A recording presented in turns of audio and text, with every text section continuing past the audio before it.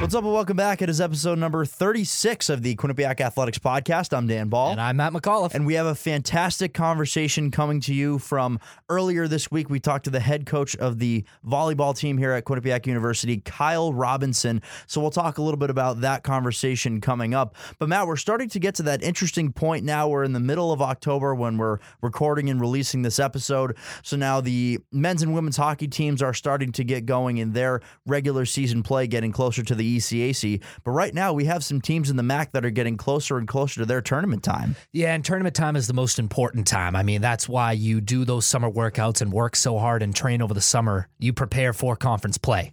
And it is the most important time to collect wins, because if you don't collect wins, it's the end of your season. We'll tell you about the wins, losses, and everything else in the rundown the week that was in Quinnipiac Athletics.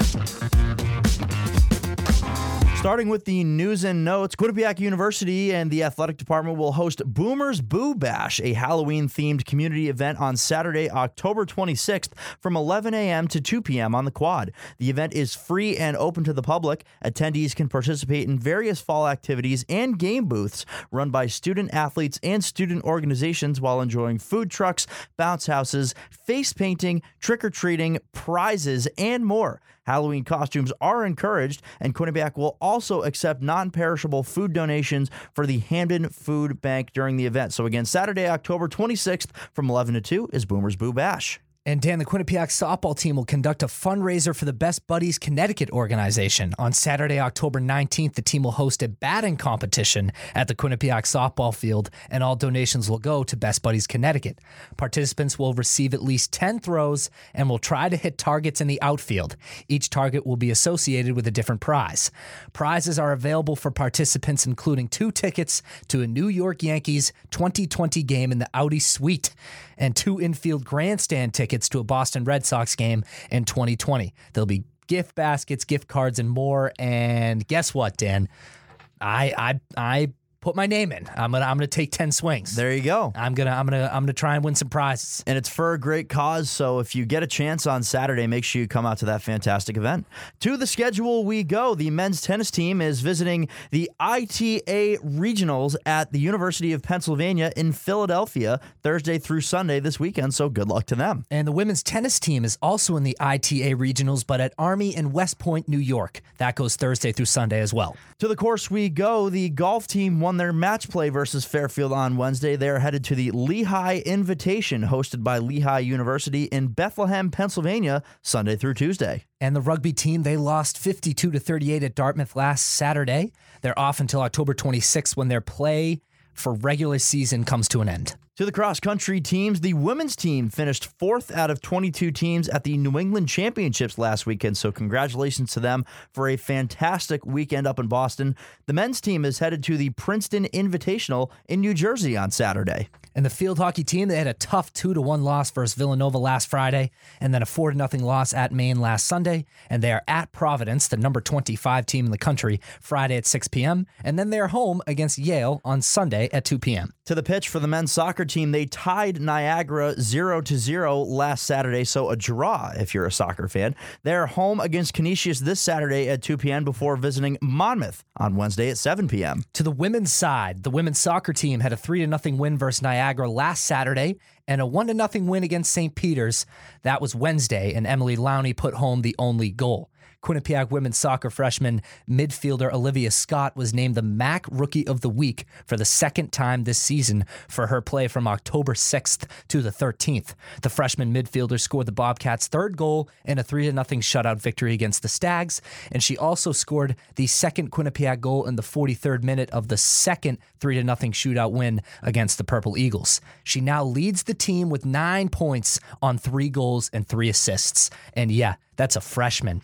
This team is at Iona on Saturday at 1 p.m., and then they are home against Manhattan Wednesday at 2:30 p.m. Up to the People's United Center we go for the men's hockey team. They won their weekend series against AIC last weekend. They had a 3-2 win against AIC at home on Friday, and then they won by that same total on the road on Saturday. After the weekend sweep of AIC, the Quinnipiac men's hockey team moved back up in the polls as the Bobcats are ranked in the top 10 in both national polls as released on Monday. Not a big deal at all. The Bobcats moved back up to number 8 in the USCHO.com poll and rose 3 spots in the USA Today poll to number 10 in the nation. So the Bobcats are hot heading into their 2-game series at home against Maine on Friday and Saturday, both games at 7 p.m. To the women's side of the ice, it was a 3-2 win against Maine in overtime last Friday, and then they had a 0-0 tie at Maine last Saturday. Freshman forward Sadie Peart was named the ECAC Hockey Rookie of the Week for play from October 7th through the 13th.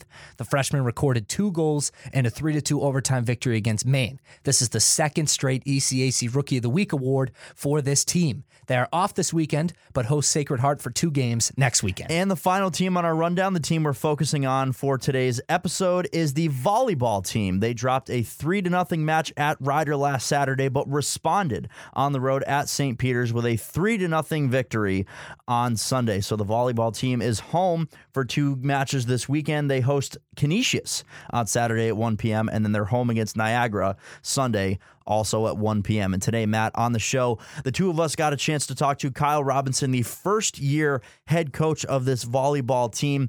We talked for over 40 minutes in this man's office earlier this week. He has an incredible story about how he grew up in Philadelphia, started as a swimmer, but then got into volleyball, went all the way around the world to play his sport. And one of the things that we could really tell during this conversation was just how much he loves the sport. He loves the sport, and another thing that stood out to me was how much he wants to grow the standard of Quinnipiac volleyball. He said it straight up to us, like it hasn't been as high as he think it can go, and I love that he's trying to raise that bar. He wants to make this volleyball program a consistent MAC contender. He wants to win championships and get to the NCAA tournament. So we talked to Kyle about his playing career, his coaching career, some of the accolades he got while being the head coach at LIU Brooklyn. An incredible conversation, and here it is. Just to quickly run through some of the stuff. So came here January of 2019, formerly the assistant coach with Oklahoma. Correct. And then 2008 to 2015 with LIU Brooklyn. That's one of the times that I want to talk about a little bit more because sure. I mean, some of the things on that rap sheet. I mean, between five NCAA tournament appearances, 5 NEC titles, 4 Coach of the Years. Yeah. Like that's not the worst stretch. That was okay. I mean, it's work. It's what I love to do. Yeah. It really isn't work because I'm passionate about it. Just as much as I'm passionate about music, like we were talking about. Yeah. So I have fun with it, and when you have fun, I think good things happen. You know. Yeah. Mm-hmm. All right, let's hop in. And we're back on the Quinnipiac Athletics Podcast, episode number 36. Matt and I are here. We're in the Athletic Center here on main campus. We're joined by the head coach of the Quinnipiac volleyball team, Kyle Robinson. Kyle, what's going on? Not much. Thanks for having me. I appreciate you guys coming up. Thank you for joining us. So it's been a pretty interesting last 12 months or so for you, I would assume, joining us here at the beginning of January 2019 as the coach of the volleyball team here on campus. So first of all, we want to tell your story and kind of how you ended up here at Quinnipiac. But first of all, let's talk about your team, some of your early impressions of the 2019 season. What have you seen from your team so far? Growth, I think is a great word. We came in, myself and Katie, your Ricky, our assistant, and implemented a lot of change. And with change comes a lot of uncomfortable time and situation, and a lot of teams or people will crumble underneath those uncomfortable moments.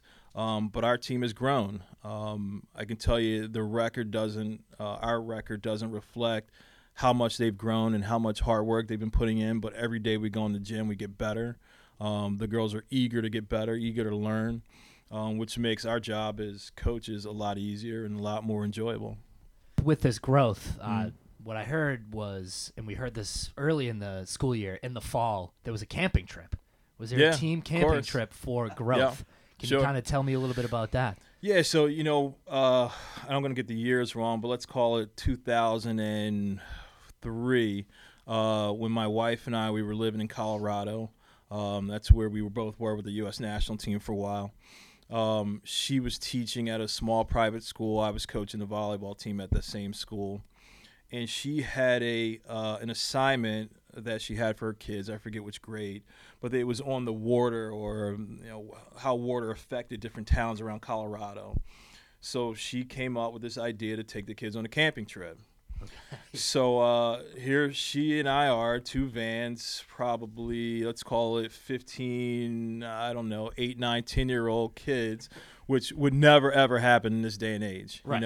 But just the 2 of us in these 2 15-passenger vans traveling around Colorado and New Mexico for a week. We take the kids to fish hatcheries. We would take them to earth ships, which are homes built out of recycled materials, but how they use the water. We take them rafting, all these different things. And in that week, we would see the growth of not only these kids individually, but how they work together.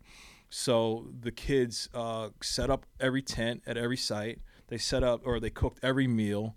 They did everything. All my wife and I did was just get them to each and every spot, make sure they were safe, and we brought back the 15 kids that we left with. Just count them. Okay, we got everybody. We got And it was just this cool thing that we saw, this kind of growth and change and unity in just school kids. We were like, well, how come we're not doing this with our teams? And that's where it all began. Us putting them in situations which are kind of new for a lot of people, camping. We got a lot of kids from, the city or area. Close enough to the city where they've never really been out camping, and let alone camping where they have to do everything: cook a meal, start a fire, put up a tent properly, working together. These type of things that are really important in a team environment, Takes them out of their comfort zone. Sure. I mean, I would be out of my comfort zone. Yeah. I'm a kid who's 9 miles south of Boston. Okay. I've never been camping. Yeah. To start my own fire for a meal scares me. Yeah. So it's a little crazy some of your at first. players had to adapt and stay mentally strong, and you learn a lot about a person when they're 100% when they're under stress. Yeah, you start to see leaders. I always like seeing the people who want to be leaders, but they're a little bit afraid of the fallout. Who's going to like me? Who's not going to like me? Do I care about being liked? All these things that within a team are important, because to work together, you've got to maybe step out of who you are, and not worry about the fallout from other people. They're the way they view you, the way they see you now versus how they saw you maybe a week prior. So it's a great experience, and it's fun. At the end of the day, we spend so much time in the gym grinding, learning this volleyball thing. Got to have some fun at some point. Right. Got to do some fun things. So let's talk about those changes that you mentioned off the top. What are some of the things that when you came in day one, you wanted to do differently with this program? Probably the most important thing was just seeing Quinnipiac volleyball in a more in a larger light, let's call it. With all due respect, Quinnipiac volleyball had always been looked at, I would say before I got here, had always been looked at as a mediocre type of program. And I think, and that's just my personal opinion, and I mean no disrespect to it or by it to any of the previous coaches or the administration. It's just they weren't pushing the envelope. They weren't training in a more than a mediocre fashion. It was very, again, my opinion, subpar. So we got in here and we started, really making sure that the girls are looking at the program in this light where they're part of the elite. They're going to work harder than they ever worked. The expectations will be raised. And the environment that they were living in is going to be raised to a higher level. So I think those were the biggest changes right when I got here. And now you've seen growth from your program, as you said off the top, within the first couple weeks of the season. So what are some of the areas that you've seen your team grow? That leadership we talked about. Yeah. We're starting to see some seniors who were here who had never really had a big voice. That's come out a lot. When you have a lot of freshmen or younger underclassmen that have to step up, we're starting to see those guys really put forth the effort to become more than just I'm the underclassman who sits here and kind of waits my turn. They're really stepping up. So our leadership has really grown since the beginning, I think. Yeah, and you have already seen new expectations have results. You guys beat Marist, and you guys are beating these teams in the MAC where it's going to start to be the norm. Yeah, I'm hesitant and I smile because the results are what they should be. We should, in my opinion, again, with all due respect, we should be beating Marist, and that's the walk. We should be walking all the time, but it can't just, we have to walk the walk and talk the talk, however it goes, So, there's been some success there, but back in previously, if they beat Marist, it's like this whole big thing. Okay, fine, we beat Marist. We want to be beating Marist regularly. We want to be competing against Fairfield and beating them regularly. We should get to a point where our expectation is to win, a conference championship and be in the NCAA tournament. And that means you're beating all these teams, you know what I mean? And that's kind of what I meant about the subpar mentality. They were just happy when they beat a Marist or maybe a Fairfield. Well, no, we're going to think of it in a larger light. We should be playing a strong non-conference schedule to prepare us for the conference and then do well in our conference and go to the NCAA tournament. So let's talk a little bit about you. I mean, a very interesting story in terms of the playing career. But before we get to everything overseas and things like that, when did you first get into volleyball? I first got into volleyball in I'm going to obviously date myself, but let's see, 91. I swam all 4 years or all 3.5 years of high school, in high school. And really got tired of getting up super early in the morning to go swim and then swim after school. I wasn't a very good swimmer, so it wasn't like I had this whole dream of being an Olympian swimmer, or Olympic swimmer. And I had enough. And I grew up in a really tough neighborhood.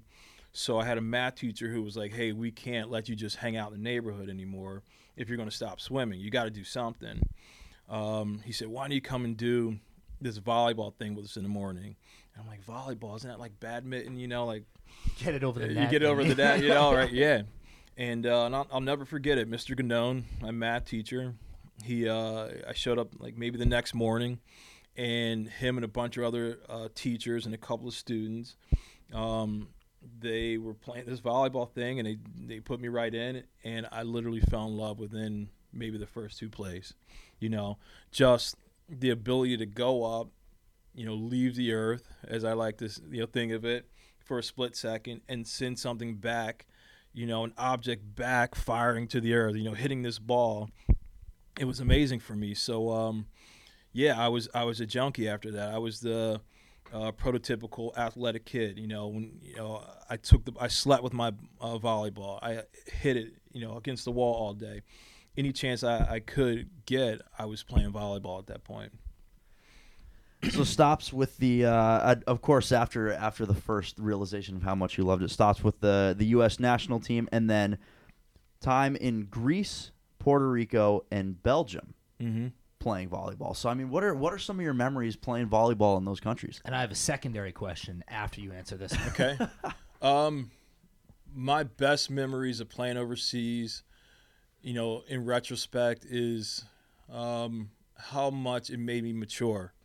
In the very beginning, it was like just this wild and crazy adventure.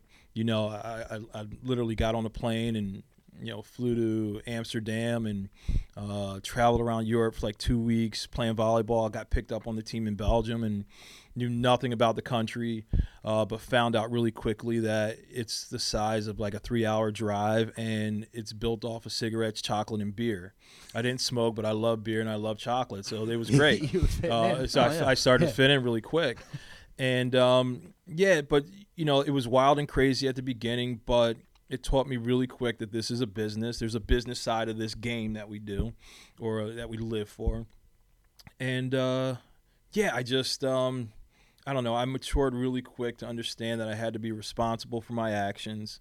The partier maybe that I was in college, it wouldn't fly in a professional environment where people were expecting me to do my job, and if I didn't, I probably didn't get paid. You know, it's like, oh, you're not going to pay me the $1,100 I was getting, like, you know, per month. Like, yeah, maybe not. Like, okay, then I'll have to start growing up a little bit here. So yeah, it just taught me how to mature, and over my years, my 3 years in Belgium, I learned a ton, and it prepared me for picking up with the national team, or you know, getting on a squad there, and you know, staying as long as I did on the national team, and then prepare me to go to Greece as a true professional and playing the game at a very high level against very good competition, and being seen as I don't want to say one of the best, but seeing as a really good professional in a really good league at the time.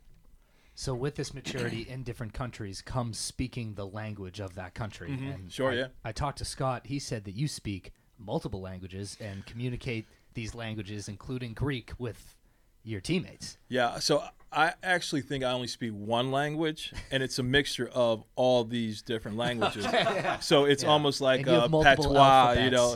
Yeah, so, you know, there was a point where my Dutch was really good, where I could, you know, negotiate my own contract in Dutch and Flemish. My Spanish comes and goes. You know, we travel, my wife and I, our family, we travel a lot to Central America, so my Spanish is usually really good once I'm down there. My Greek was really good for a while, but you just lose it, you know, like anything else. It's like even like my English, you know, if the radio wasn't on, you'd hear my dirty like Philadelphia accent and like the dirty words we say, like, you know, not dirty, but you mean just, you know, we say "jeet yet" instead of "did you eat yet," you know. So there you go. Yeah, yeah. The slang for me. Yeah, the slang. That's what it is. But I thought I heard it too when you said water. Yeah, like, so water, and water, people always give me crap about it, but so yeah, you know, it was but that's part of the maturing, you know. I think one of the beautiful things when you leave our country is you go someplace that's different and are given an opportunity to learn about that place, and you can take a little bit of it and, you know, add it to whom you are as a person, and come home as a bigger, better person. And that's what I did. I mean, for a kid from the streets of Philly, you're not supposed to leave Philly, let alone go to, you know, school in the Hamptons, you know, go play overseas, multiple different countries, multiple different languages. It's just not supposed to happen. So I did the right thing by coming back a bigger and better version of myself. And sticking on the topic of some of these other countries that you were able to go to play, you know, what is the culture around the sport of volleyball in some of those other countries? It's just a more professional mentality, you know, and that's probably why I like recruiting some international athletes. You know, they come with no nonsense business attitude towards the work that we do. I tell all our recruits, no matter where they're from, don't get it twisted. This is a business, okay? There are jobs and livelihoods that are on the line every day. So we've got to come in and be professional about it. And unfortunately, the American girls don't always get that, you know, because that's just our system, and it's not their fault. It's just our system, where a girl from Greece, a young woman from Greece who comes here to play at, let's say, 17, 18 years old, well, probably for, let's call it 10 to 12 of those years, she's been in a very professional environment where they know how to respect the game in just a different way. I guess it's kind of hard to explain, but it's just very professional. So yeah, you know, it's it just comes with the territory, I guess. So, at what point did coaching come into your life? Or was it always in the back of your head? No, it never was in the back of my head. I coached a little bit at my first club in Belgium, like a youth team, and then helped with the women's team. That's kind of how it goes when you're overseas. You might have to help with like a second division team if you want to make some extra scratch. And when you're making $1,100 a month, and back then it was actually Belgian francs, so maybe I was making anywhere from $1,000 to $1,200 a month, depending on the conversion. Okay. So every extra little bit. Yeah, actually doesn't a little hurt. bit. Oh no, it doesn't hurt. Yeah, and especially the first year when it's like, beer's a quarter, sometimes beer's 50 cents. You start adding it up. Yeah. But I just, after a while, I was so in love with playing, I never thought about what next. And then when the writing started to become very clear to me on the wall that my playing career was going to have to end, because you always think you're going to play forever. But it was like, that guy's 5 years younger than me. He started to jump higher than me. I'm moving slower. I'm done. What next? And Penny Lucas White, who was the head coach at Air Force, I had known her from camps and USA volleyball, doing stuff there in the springs. She offered me a job, and I was like, hey, why not? Let's do it. But then I fell in love with the organizational and the structure side of coaching, working with Penny, who taught me a lot.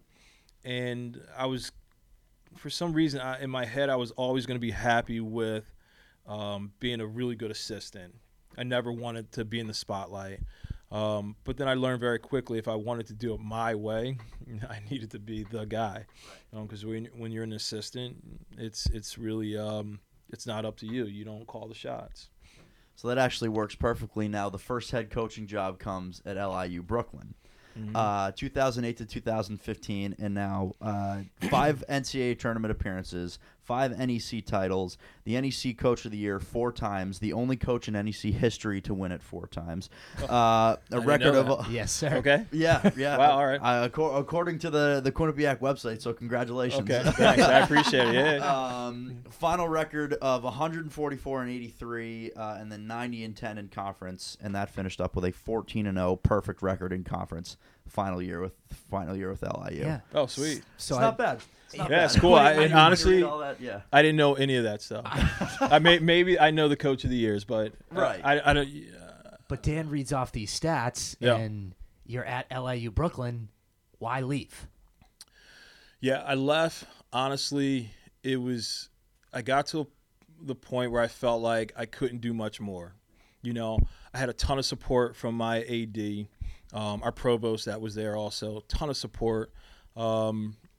Recruiting was going good. There were no problems. I just felt like, what I was trying to accomplish in volleyball at that moment, I had taken LIU as far as I could. And then on the other side of it, it was a family decision. What was right for our family at the time? We had this great New York City apartment right across the street from the school. We were paying maybe $1,100 a month, which in Brooklyn is a steal. Literally highway robbery. Great location, the whole deal, but our family was getting bigger, and that apartment was starting to feel really small. We would never be in a position to, buy anything in Brooklyn, and our family wanted to grow, So Santiago Restrepo, who was the head coach at OU at the time, who's a very old friend of mine, he had for years been asking me to come out and be his assistant, and I was still doing my LIU thing, and I had these ambitions and aspirations. And then at this time, I had fulfilled all those ambitions and aspirations, and it was just the right time to go. So before we move to the Quinnipiac process, what were some of your favorite memories from your time at LIU? Because I'm assuming with all of that success, there are a few different moments that stick out there. Yeah, I don't know. We had so many. Yeah. I love my team at LIU, and very similarly, how I love my team here at Quinnipiac. Why do I love them? Just great young ladies. Great support from our ADs. Even our senior women's administrator, all the administration. We just had so much fun. The girls had the right mentality. That for me, at least, they wanted to work. It was very blue collar, and that's what I am. When it comes to competition, I'm a fighter, and the girls will tell you I like to compete, and we love to compete with that group. We didn't worry too much about winning because we just felt like the winning would take care of itself if we came in and worked hard and competed every day. There was just so many great memories. From different plays. If you look at excuse me, different pictures from that time. I mean, you can just see it. Like, we just had so much fun with that group. 99% of them bought into our philosophy and what we were trying to do and build. And that always helps. And then, we just enjoyed each other. We enjoyed, and it was never always perfect. Don't get it wrong. Like, there were always these battles, but at the end of the day, we still cared about each other. But I want to take a pit stop at Oklahoma because you went from LIU, Brooklyn, and then now Big 12 volleyball. It's all the same. You think it's all the same? It's all the same. So even with a name like Oklahoma and teams that you play at Oklahoma, like Baylor, who is the number 1 team in the country, it's all the same game? It's all the same game. The volleyball IQ changes a little bit. The size of the athlete changes a little bit, size and speed. But at the end of the day, for me and my philosophy and the way I think, this isn't art. I look at it like it's an art for me. I've never been a good painter. I can't, sing or play an instrument very well. Excuse me. So this is my art. And I coach the way I coach because we're trying to play the beautiful game. That most beautiful, perfect game that you're like, wow, that was really cool. It's all the same game. And whether it's at LIU, our LIU team, and I don't know the years of the stats. You probably know more than I do, but there was a year that we beat Alabama, on the road. We beat Michigan State at their place. We beat Western Kentucky or something like that. That was ranked. We're beating teams that we're not supposed to beat. And people say, "Oh, you're not supposed to beat them." We go, "Well, of course we are." We're all playing the same game. Right. We're maybe have to work a little bit harder because your girls are taller and and more athletic, but our girls are as smart as you are, better volleyball players, and they're in search of this beautiful game instead of every win. We go to the tournament and we give Penn State maybe the best match of their year in the NCAA, and whatever year that was, you can just look at it. If you're a volleyball aficionado, you can look at it and go, "Oh, those guys are playing a game at a really high level." But they're 5'9" and those girls are 6'5". Okay, so we get it. At some day, at some point, the height or the strength is going to win over. So it was all the same, whether it was LIU or OU or now here at Quinnipiac. And to bring everything full circle, I mean, what was the process of finding Quinnipiac and finding the program, and what sold you on coming to Hamden? Yeah, so they found me. They reached out. Greg Amodio, our AD, reached out. He got my name from a mutual friend. And, at first I was like, like Quinnipiac. It was that same old mentality. We had played Quinnipiac a bunch when I was in the NEC and when the Q was in the NEC at some point. Yeah, that was back. Yeah, that was back I forget the years. I think 05, 06 or... Well, it was when I was at LIU, so 08, 09, maybe the last 2 years. Yeah. And then, so it was still that whole mentality, like, they're not serious about volleyball. But Greg said, and I said that to him respectfully, and he laughed, and and Greg's a great guy, so he got it. He said, "But no, just get on the plane. Let me show you why you should come here." And honestly, and I mean this in all honesty, as soon as I got off the plane and saw him, I was sold, and I hadn't even been on campus yet. To do this in an art form, you have to do this around people that you want to be around, people that care about you as a person. This is a people business, so the people have to matter. And the way Greg treated me, literally as I was coming down the escalator, he started breaking my balls because I wore a suit and he told me not to. And and I love that about him because that's real people stuff. He wasn't overly professional and not too laid back that it was like, oh, this guy's not serious. It was just right.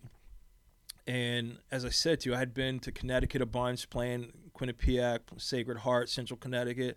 I never realized how beautiful the state is.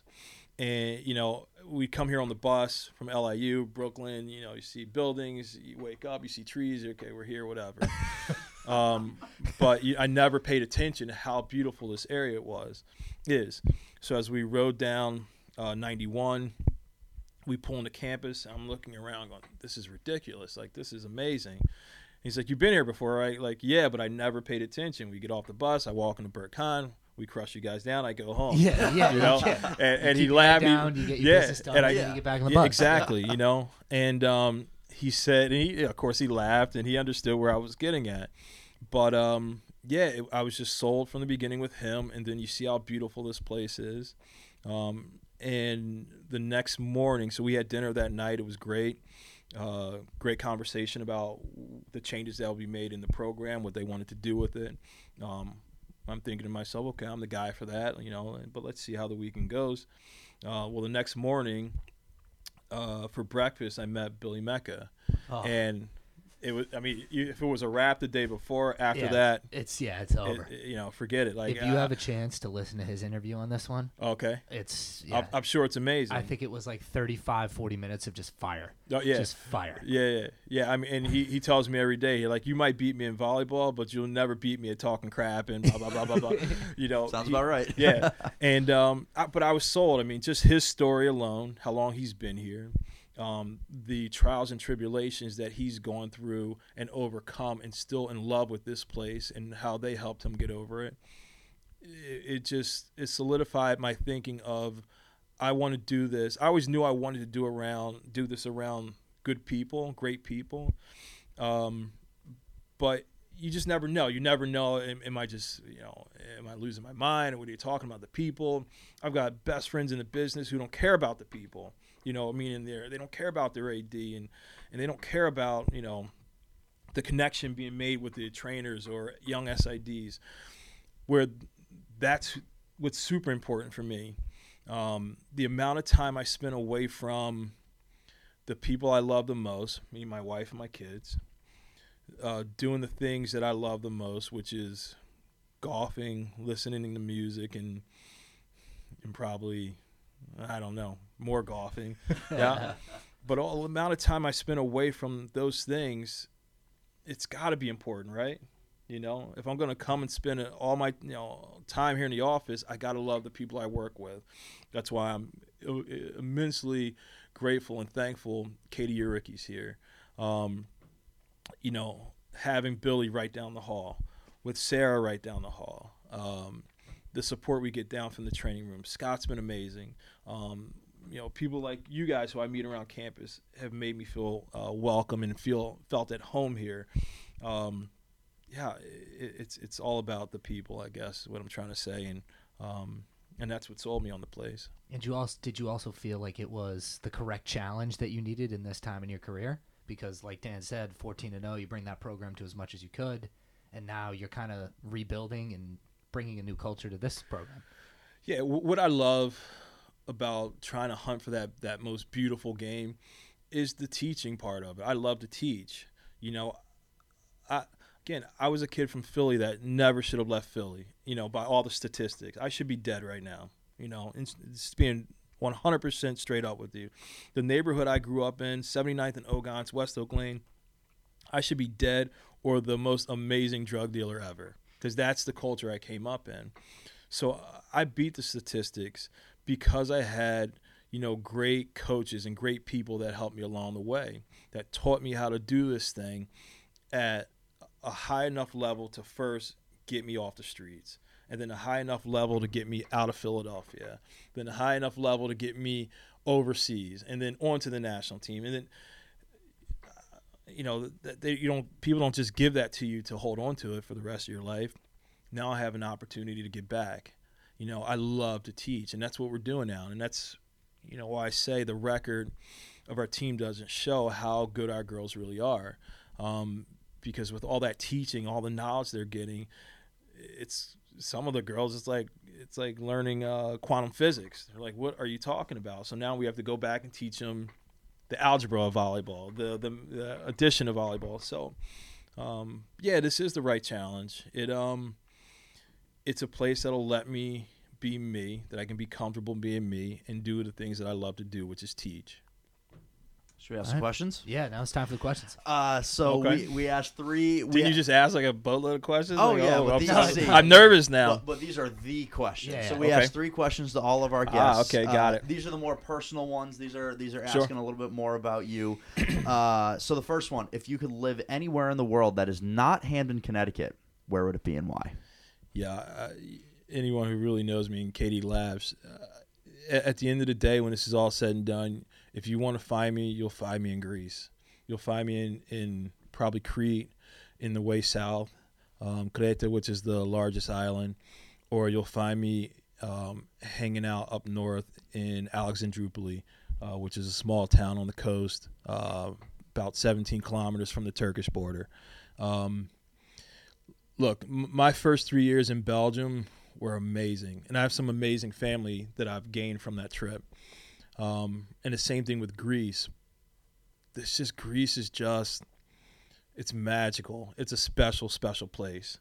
And I don't, make any argument about it when people say, oh, you don't love America. I was like, no, I love America, but you just have never been to Greece. It's just a very, very magical place, and the people are amazing, amazing people. Yeah, like one of those things. If you had been to Greece, you'd love Greece just as much as I Yeah, did. yeah, I think.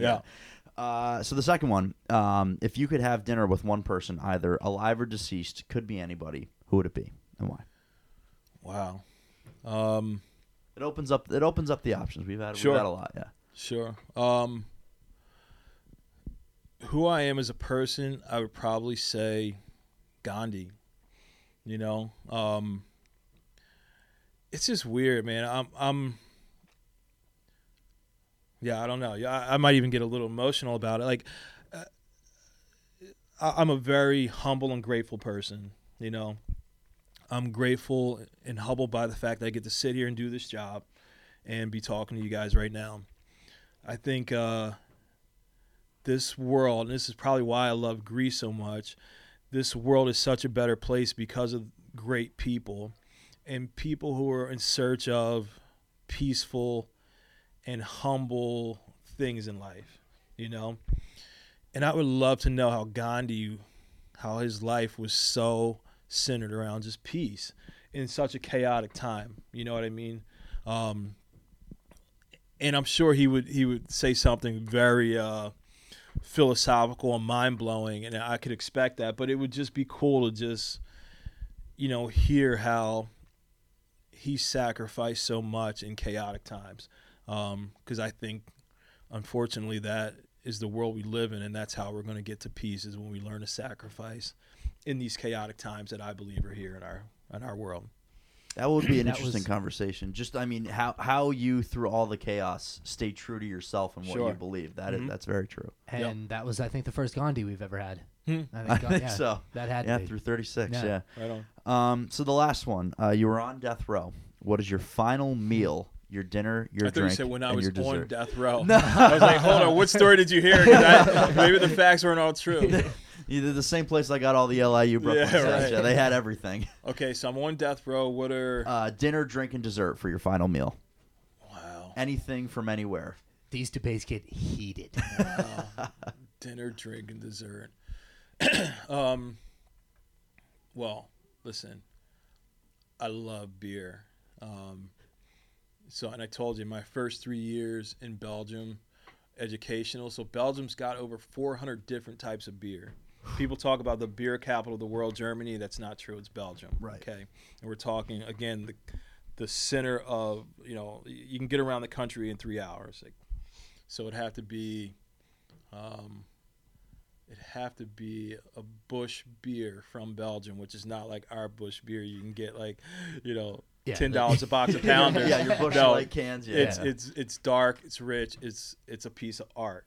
So that's what I would want. So you're drink. more of like the rich style of beer and not light? I love it all. Okay. I love it all. Yeah. So like we get Stella here. Stella, Yep, I'm sure. of course. Okay, so Stella is the Budweiser of Belgium. Right. And it's a beautiful beer. It's a beautiful, clean, light beer. That says a lot about the beer culture. Right, in Belgium, exactly, and that's what I'm getting what at. The So Budweiser is. no, I'm fine with light, dark, but Busch, this whatever, it's just really, really good. Dessert, more than likely, would have to be a slice of Junior's cheesecake, which is from Brooklyn. Did I just really? I'm look, the cheesecake guy on the show. He's the cheesecake guy, and this has to be the third straight guest who has said that. listen, I mean, did he tell you? Did no, email you he didn't tell me. But where did you grow up? I grew up right in Connecticut, so I'm from the Okay, Northeast. all right. So, Philadelphia is really where cheesecake, like they make the best cheesecake. There's a diner in Philly that I grew up getting cheesecake from. Cream cheese, right? Correct. Yeah, you know. okay. So, but Junior's cheesecake, they make this layer of like it's like a regular cake on the base layer, and then this beautiful rich cheesecake on top. It's a masterpiece. Don't get me wrong. Junior's is a phenomenal restaurant. Yeah, It's it's a great fantastic. restaurant. Yes. Okay. Fantastic So you've been there. All right. You've been there before. Yes. Right. You're paying $15 a head, but you're going to get like $30 a head worth of food. Right. Yeah. Yeah. It's great. Okay. I'm here for Junior's. It's just I am more chocolate.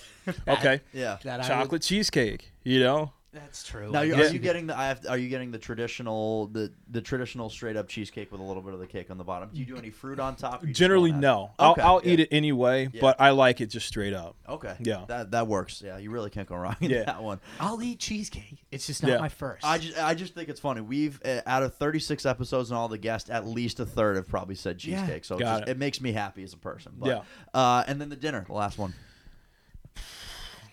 The dinner would have to be. There's a place in Belgium called Mama's Garden, and they make a dish called kip met kaas, chicken with cheese, and it's just the way they season it and serve it. You can't go wrong. And part of me wants to say a slice of pizza. But because I love pizza, I would eat pizza. I would eat a slice every day of my life if I could. so would I. You know, easily Every single day. Yeah, I mean, I go to Eli's. You know, I got my other place. What's it? Sal's right up the road. Oh yeah. Okay, so you are Sal's is good. Okay, but they just closed down my other spot. Oh my God, Manja closed. I love their pizza. Their crust was decadent. It was perfect. So have you hit the New Haven spots too? Like Pepe's. I've been to and then Pepe's once. Modern? I haven't been to Modern yet. Modern And is Sally's. phenomenal. And Okay, I haven't been Sally's there is yet. Also phenomenal. I hear they're amazing. I'm just very lazy, and I'm a local guy. Like I'm a neighborhood guy. I'm a hood guy. On the closer side, we love Old World, which is in Which is- Wallingford. Okay, I'll have to check it out. Old World is closer than New Haven. Yeah, if you go right down Whitney Avenue past the Dairy Queen and things. Yep. But anyways. I'll find it. Yeah. So you Yeah. would go a slice of pizza if you could every If I day, could, but yeah. if someone said, "Hey, we could zap a plate of Kip Met Kaas here with you," in a heartbeat. Okay. Pieces out the window. Yeah, yeah, for sure. God, you've traveled the world and you still said cheesecake. Yeah, and I was trying to think of a dessert, like dessert. Every place I've been, what dessert have I had that's better than a slice of Junior's cheesecake? Nothing. And Tells you how great it is. Yeah. And then no cheesesteak as a Philadelphia guy. Yeah, and same thing. I could eat them.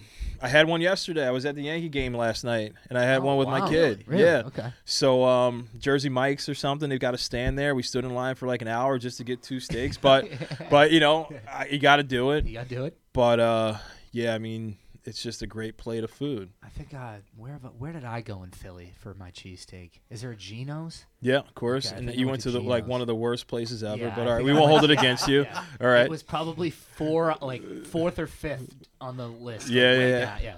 Yeah, Way yeah. down. And then Jim's. Is there Jim's? You got to go to Jim's. Okay. Jim's, Fat Daddy's. Who's my guy down on the?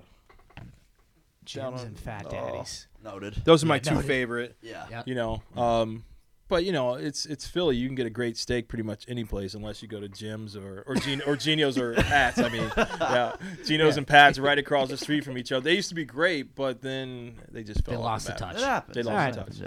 Yeah. Yeah. Well, Kyle, this has been an awesome conversation. Yeah. Thank you so much for Appreciate both taking you the guys. time to Really join good. us, and best of luck heading through the season. Yeah, luck, thank you Coach. guys so much. Yeah. Yeah, I appreciate it. Thanks so much to Kyle Robinson for joining us here on episode number 36 of the Quinnipiac Athletics podcast. That is going to do it for us. Thank you so much for listening. Go online to gobobcats.com. You can find everything you'll need from Bobcat Nation right there. Everything about all 21 Division I athletic teams. You can follow the Quinnipiac volleyball team on Twitter at QU_WVB. So that is the women's volleyball page on Twitter. And while you're there, make sure you follow Quinnipiac Athletics on Twitter at QU Athletics. You can also follow them on Instagram at that exact same title. Subscribe to us on iTunes, Spotify, and Google Play so you can get all of our episodes first, and leave us a review, rate our podcast. We would really appreciate it, and it helps us grow. Matt, how can we find you? Speaking of helping us grow, you can help me grow by following me at McCall7 on both platforms. And I'm at Dan Ball, BAHL. Lastly, if you're watching Quinnipiac Winter Sports on ESPN+, or if you're in the People's United Center at any point, you're going to be able to see our faces. We're going to have podcast interviews going up on the video broadcast throughout the winter. It won't be every single week, but most weeks when we're able to do video content, we'll have that. And then we're going to have promotional videos on the big boards at the People's United Center every game. Find our faces. Look out for our faces. We're super excited about this promotion. We're trying to grow this podcast. So give us a follow, a subscribe, everything. And we're going to continue to grow our social media presence as well. We're working on some of those plans as well. So the pod is growing. Jump in while you can, because it's going to be a fun ride. Thank you so much for listening. We'll see you next week. Good night.